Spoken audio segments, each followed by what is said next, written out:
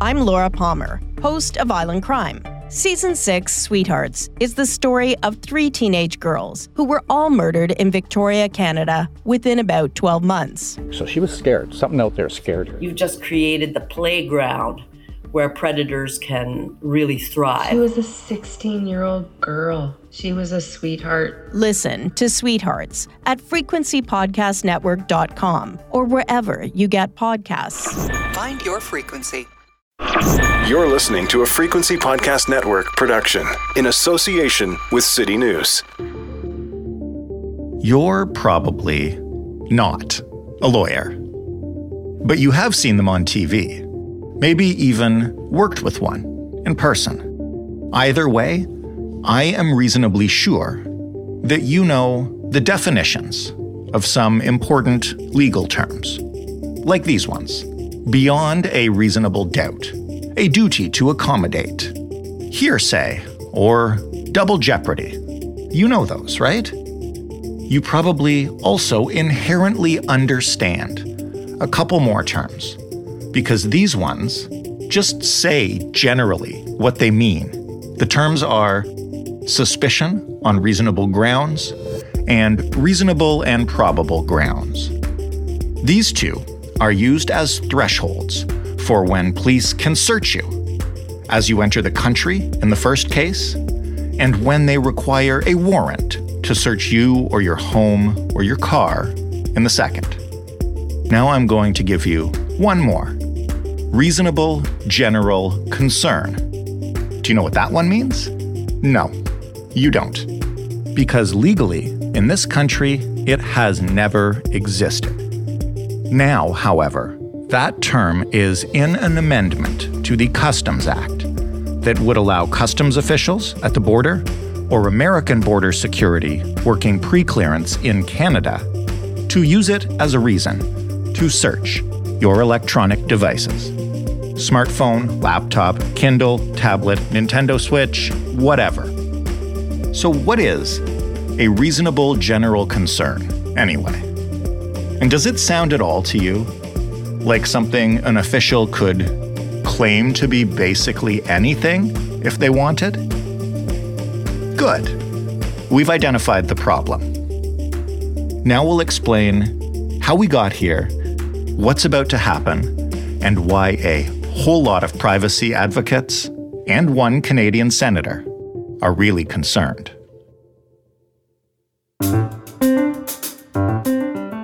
I'm Jordan Heath Rawlings. This is The Big Story. Senator Paula Simons is an independent senator from Alberta. She is a member of the Standing Senate Committee on Transportation and Communications. Hello, Senator Simons. Hello. Can you start by just telling us what Bill S7 is? Sure. Bill S7 is a bill to amend both the Customs Act and the Pre-Clearance Act to add a new legal threshold for when a Canadian Border Services agent can search through your cell phone, your laptop, your tablet, your smartwatch, when they can go through your digital devices. What is intriguing and perhaps controversial about S7 is that it establishes a new threshold, a novel threshold of reasonable general concern. That's the trigger point at which a CBSA officer is allowed under this act to go through your phone, your laptop, and under the Pre-Clearance Act, it's the threshold at which an American officer who's doing pre-clearance at an international airport in Canada is also allowed to go through all the personal documents on your digital devices. What is the intention of this bill? We're going to get to the definition that you're concerned about in a minute, and we'll get deep into what the reasonable general concern might be. But what's the purpose of the bill? Well, up until now, customs officers have had very broad latitude to search your digital devices. Very broad latitude. And this goes back to a court ruling from 1988 called Simmons, which basically was giving them carte blanche to go through your phone if they chose to without having any kind of threshold or legal standard. So in response to a decision by the Alberta Court of Appeal that said that that was unconstitutional, the federal government came up with a new threshold to say, all right, you can't just go on a fishing trip. There has to be reasonable general concern before people can go looking through your phone. Now, what are they looking for? They are looking specifically for things that violate our border laws. So they are looking to see if you're importing child pornography.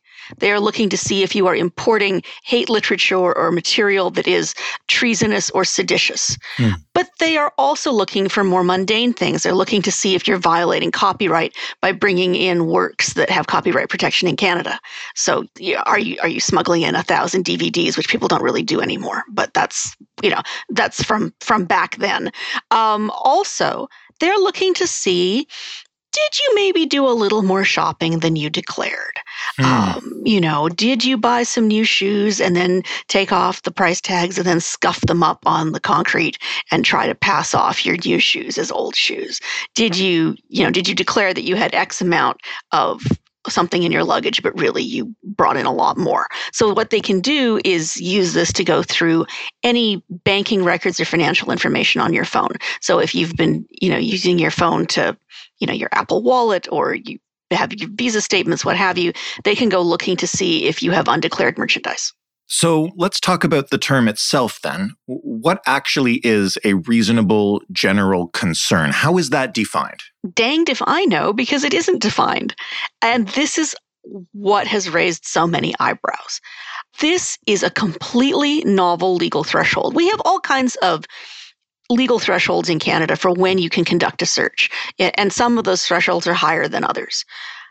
But this is a completely, I don't want to say made up is such a judgmental term. This is a newly created term. There's no precedent for it in any Canadian law. There's no precedent for it in any Commonwealth law or American law, or as near as anybody's able to tell us. It is a threshold that doesn't exist anywhere else in the world.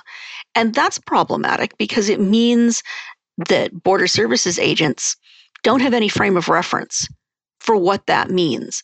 When is a reasonable general concern triggered? There's no template that tells you when. There's no rubric. And similarly, if cases go to court, if defense lawyers say, hey, that was an unreasonable search, the judges won't have any frame of reference either. And so one of my significant concerns about this bill is that it will create a lot of confusion at the border. Agents won't know when they're supposed to search and when they're not. And it will tie up our courts, because this will have to be litigated and adjudicated, probably eventually all the way to the Supreme Court, to define what reasonable general concern means, and to define, in fact, if it's actually a constitutional standard. Which might bring us right back to where we started this thing, with another need to amend the Customs Act. Yeah, exactly. Okay, so you mentioned this is a brand new term, but that we do have terms related to this. So could you just give us a couple of examples that people might be familiar with, and why wouldn't they have worked in this instance? Well, all through the rest of the Customs Act, for example, it's a standard of reasonable suspicion. So if somebody, let's say you get to the border and you're an old-fashioned soul and you have love letters in your briefcase, if they have a reasonable suspicion that your love letters might be in code and that you're trying to bring about the downfall of the government, they can go through your mail. They can go through file folders, manila file folders. Your audience won't remember what those are, but they can go through file folders and envelopes. They can search your luggage. They can, if you've arrived at a land border point, they can, search the trunk of your car, right, if they have a reasonable suspicion. And everybody knows what that means. Now, there are some people who would argue that reasonable suspicion is also too broad, but we need to remember that at the border, we have fewer rights than we do walking down the street. So if you're walking down the street, a police officer can't just stop you and ask you to turn out your wallet or your handbag. They need to have a warrant for that. Mm-hmm. And the standard to get a warrant is the highest of all. So, there's that kind of standard. At the border, the standards are less because you're entering that liminal space between two countries. And you surrender some of your civil rights because you're really asking to come into Canada. And so the Canadian government can set a threshold at which it allows you in. So we all understand that when we go through the border, we can be searched in ways that we can't be searched if we're just going about our daily lives. Mm-hmm. The question is, how do you calibrate a standard that both protects the border and also recognizes the fact that the border is not a charter-free zone? And I guess when you're using the term reasonable suspicion, to your point earlier, if those cases do get challenged and they do make it to court, we probably have reams of precedent about what constitutes a suspicion. Precisely. Precisely. I mean, these are defined terms. So the question becomes, why have they set a lower threshold? And I don't know if you want me to start, going down the rabbit hole of the court case yet, but I can explain a little bit about how we got here if you would like. Yes, I would love that. That's my next question anyway. Why was this even necessary? Where did it start? All right. So 5 or 6 years ago, we had 2 cases at the Edmonton International Airport of men arriving, and they were pulled over and searched through their phones and laptops looking for child pornography. And they had child pornography. The defendants were named Canfield and Townsend. They weren't traveling together. These are 2 cases that got lumped together at the Court of Appeal. And the Court of Appeal said, look, you pulled these guys over because you just got a weird read. You got a hunch. In Mr. Townsend's case, he was, the trigger was that he was carrying lube and condoms and penis rings. And the guard thought that was suspicious. And the fact that he was traveling alone, and he was coming back from Thailand. So, I think they thought maybe he was a sex tourist, and then they found child pornography. In Mr. Canfield's case, I think he came to the border and he looked guilty, and they were like, "Right, you look shifty. Let's see what you got." Right. And the court said, "Look, we know you found child pornography and a fair bit of it, so we're not actually throwing out the convictions, but we are saying that this is not right. You can't just go on fishing trips. There has to be some standard. You have to set a standard. You can't just have it be border guards." Sort of using their spidey sense. Right, eyeballing people. You look shifty. Let me see your phone. Yeah. As it turned out, the border guard's intuition in this case was perfectly correct. But the court said, look, that's not good enough because you don't want this being applied in a way that is unfair because, you can imagine, in the case of LGBTQ people, are they going to be profiled based on their sexual orientation?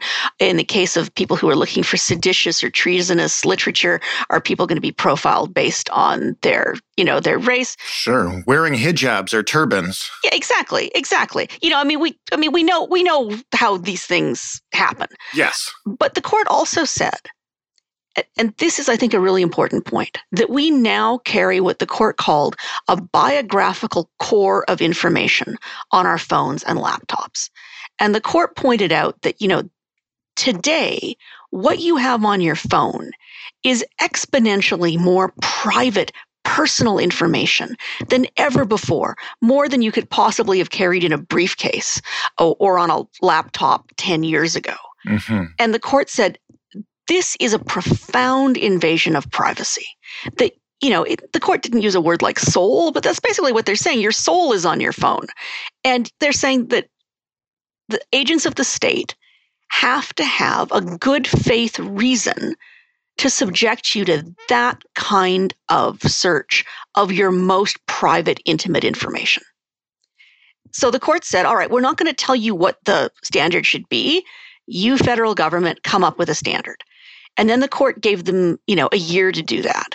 And the government came to them cap in hand and asked for an extension, like a kid in the last months of university. Sure. And the court gave them one extension, and then the government came back and asked for another extension. And the court was like, no. That's it. You've had enough extension time now. Yep. So as a result, we've ended up in this really peculiar situation where in Alberta, if you arrive, at the Montana border in your car, if you're crossing at Coots, if you're flying in after a vacation abroad, you are not subjected to the standard that everybody else is. You get searched on the basis of reasonable suspicion. And then, as if it weren't enough for Alberta to be out of step with the rest of the country, as it so often is in different ways, Ontario had a similar case that was litigated, and the court in Ontario took its direction from the Alberta Court of Appeal and said, right, we also say you have to have a threshold. So now, when people arrive at Pearson, they are subjected to a higher standard than everybody else. So if you arrive in Montreal, they can look at your cell phone without any kind of standard at all. In Ontario, they must meet the standard of reasonable suspicion.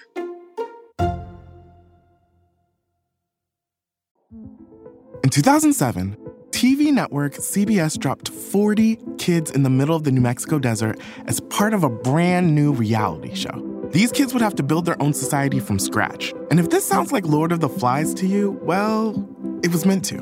We were on this mission together, and we were going to prove to the world that we could make a better society than adults could. I'm Josh Gwynn, and I want to know what this wild TV experiment was really about. Split Screen, Kid Nation, a 6-part podcast from CBC. Available now. Stop me here if I'm putting words in your mouth, because I don't want to do that. But it sounds like the bill created after the Court of Appeal left a vacancy is doing the exact thing that the Court of Appeal was saying was bad. Yeah, that would be my interpretation. Okay, what the hell? So this is the problem, right? I mean, so the government came back and said, right, the court said we had to have a threshold. This is a threshold. To which I say, that's not much of a threshold. How is that any better than what the court already said was not good enough? Right. Now, there are different interpretations of this. Minister Mendicino, whose bill this is, he says, that he's a former Crown prosecutor, that this is a bill that they need, that searches in Ontario and Alberta have dropped by 60% since now they have to meet the standard of reasonable suspicion, and who knows what could be coming in. And the sponsor of the bill in the Senate, Gwen Boniface, is the former head of the OPP, and she argues quite strenuously that this is the appropriate threshold. And Senator Boniface's argument is that the standard to do a strip search is reasonable suspicion. So she says, shouldn't the standard for searching your phone be lower than the standard for doing a strip search? And it's an interesting philosophical question because in committee, Senator Boniface put that question to the Office of Canada's Privacy Commissioner, who is opposing the threshold of reasonable general concern. And she said, but shouldn't it be harder to search your body than to search your phone? And the very thoughtful witness from the Office of the Information and Privacy Commissioner, he thought for a minute, and then he said, there are two kinds of privacy. There's, the privacy of your bodily autonomy, because of course it's humiliating to be strip searched, to have a body cavity search. It's very invasive and strikes to the core of your bodily autonomy. And I think for somebody, especially if you'd had a history of sexual assault, it could be very triggering. Yeah. But he said, that's one kind of privacy. The other kind of privacy is all the information on your phone, which these days can be extremely intimate, extremely personal, but could also be, an invasion of your civil liberties, because they can use information they find on your phone, while they're looking for child pornography or visa receipts. If they find evidence of other crimes, they can turn that over to the General Police Service. So, could we fight more crime if at any point your phone could be searched? Sure. I bet if you stopped, if you did random stops of every 100th person on the street, you could find some interesting stuff in their phones. Yeah. But we don't do that. We don't let the state just go on random fishing trips in the name of keeping the community safer. I want to play devil's advocate, too, for just a second here, because we've talked about child pornography. We've talked about, obviously, trying to evade customs and copyright stuff. Like, how often is that stuff actually brought into the country on someone's phone? Like, the custom stuff is actually physical goods that is usually smuggled in.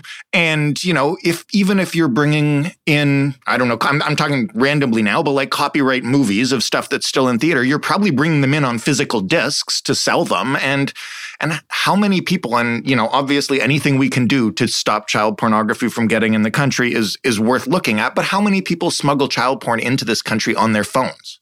Well, this is the point that, it's a very difficult line to walk, right? Because these days, in American political discourse, as soon as you accuse somebody of being soft on pedophilia or being a groomer, right? It's the worst thing you can say to someone. Yeah. And I've had people say to me when I've tried to make nuanced arguments about child pornography law, oh, well, she's a pedophile, she loves child pornography, I want to be very clear here. I mean, as a mother and a feminist, I think child pornography is appalling and disgusting, and especially when it victimizes real children as opposed to sort of, anime child pornography. I mean, we need to do everything we possibly can to save children from being victimized in this way. I mean, it is among the worst crimes imaginable. But the percentage of child pornography coming into this country piece by piece on people's phones, as opposed to in torrents over the internet, I think we have to, think about what we're trying to do here. Are we trying to, plug a small hole in a dike, while over on the right-hand side, waves and waves of disgusting imagery are coming in unchecked over the dark web? Not even the dark web, just the regular web. Right. That's what I'm saying. I just didn't even know that this was the method. Yeah. I mean, in these laws, you have to imagine that this is all predicated on the laws from the 1940s and 1950s, when they stopped you from bringing dirty books and dirty magazines into the country. Right. And when Canada had very puritanical laws. And so, people would go to the States and they'd get a girly magazine and they'd try to bring it back into the country, and a border agent would stop them. They'd be smuggling in a copy of Lady Chatterley's Lover and it would get seized at the border, right? I mean, that's the ancestry of these kinds of laws. But people are not bringing in, especially not for commercial redistribution, images on their phones that way. Unfortunately, the trade in child pornography, it's a much more toxic and sophisticated distribution network. Similarly, when they say that they're looking for evidences of hate speech, you can't bring, so yes, I guess it's possible someone went to the States and, made printed out copies of pamphlets that support white supremacy. I mean, you can imagine that, but is that really how hate speech is coming into the country, on printed pamphlets in somebody's suitcase or, on someone's phone? No, I mean, you turn on Twitter and, there are Russian bots and Proud Boys and ISIS in Afghanistan. I mean, there's so much hate and seditious material online. Yeah. Trying to stop it at the border seems almost quaint. So what happens next? Is this bill destined to become law? Is there any chance of it being changed to even just a better definition of the term? Like, what's happening here? This is the other part that I think people have found sort of interesting and confusing. It is not typical for bills to begin in the Senate. I mean, the way we usually do things is the government has a bill. It proposes the bill in the House of Commons. The bill gets a thorough debate in the House of Commons. Right. There's lots of press attention because it's in the House of Commons, which is where most of the reporters are. And then it comes to the Senate, and the Senate does its sober second thought. This time, the bill is a government bill. I want to be clear about that because there's been some confusion. I've seen people talking on Twitter not understanding this. So the government started the bill in the Senate, which it has the right to do as long as the bill doesn't spend money in large volume, because the Senate can't direct the House of Commons in how to spend money. Mm-hmm. So it's atypical to start a bill in the Senate, but it's certainly not unheard of. And I think in this case, things are so congested in the House of Commons, like on the ground at Pearson, that I think they thought it might go faster if it started in the Senate. But what's happening now is that the bill is up for debate in front of the Standing Senate Committee on National Security and Defense. It's getting a very thorough airing and a very thorough vetting. There have been a lot of witnesses who have been very critical of the bill. And I've been able to sit in on a couple of meetings of that committee. I'm not a member, but the committee members are asking some extremely tough questions. And without telling tales out of school, I believe that there will be a number of senators proposing amendments at committee. So the bill could well be amended at committee. Whether it's amended at committee or not, it will come back to the Senate as a whole, where if it's been amended, the Senate as a whole has to approve those amendments. Or if the amendments were defeated in committee, they can be litigated in the Senate, and then we'll send it to the House of Commons. And if the Senate decides to amend the bill substantively and send back to the House of Commons a bill that the House of Commons is not happy with, we can get into a little bit of constitutional ping pong. And it's important for people to understand, because nobody understands much about the Senate. Mm-hmm. And there's so much cynicism and skepticism about the Senate, that this is not your dad's Senate. In the olden days, the Senate was a partisan body with conservative and liberal senators. These days, there are only 16 partisan members of the Senate, or party-affiliated, I should say, members of the Senate left. There are 16 conservative senators. All the rest of the senators are independent. And we meet in 3 separate groups, sort of like caucuses, but not quite. And we are not whipped. We don't have leaders. We are not acting at the behest of the government or the behest of the opposition or any opposition party. So we all bring to the bill a nonpartisan lens. And these reforms that have been happening in the Senate since 2015, 2016 have made the Senate, I guess I would say, more muscular. And so I think there was a somewhat cynical belief, not entirely valid, that in the before times that the Senate was either a rubber stamp for the government or it would be obstructionist. Depending on who was in power. Depending who's in power and who held the balance of power in the Senate. Now that senators are free range, we, I think, have a little more credibility to push back. It is one of the Senate's fundamental jobs to ensure that bills are constitutional. It's our job to be a line of defense for the Charter of Rights and Freedoms. It's our job to ensure that we don't pass unconstitutional legislation. You know, we're sort of the last line of defense before you get to the Supreme Court. And so this, I think, is the Senate doing some of its best and most important work. We have here, a piece of legislation that responds to a court decision that said the law was unconstitutional. We get to adjudicate whether the proposed correction is constitutional and whether it's good public policy. And so the Senate can't just defeat bills because they don't like them, because they don't like the government. Mm-hmm. But it is our job to use our power to defend the charter rights that properly belong to all Canadians. And that's what we're doing. Senator, thank you so much for this explanation. It's been really revealing. Before you go, because you've just been walking me right up to this question for the last 3 minutes, do you think this bill is unconstitutional? Unlike many of my Senate colleagues, who are a lot of them former constitutional law professors and former judges, I'm a former journalist. So you can take that for what it's worth. That means you're an expert on everything, as far as I'm concerned.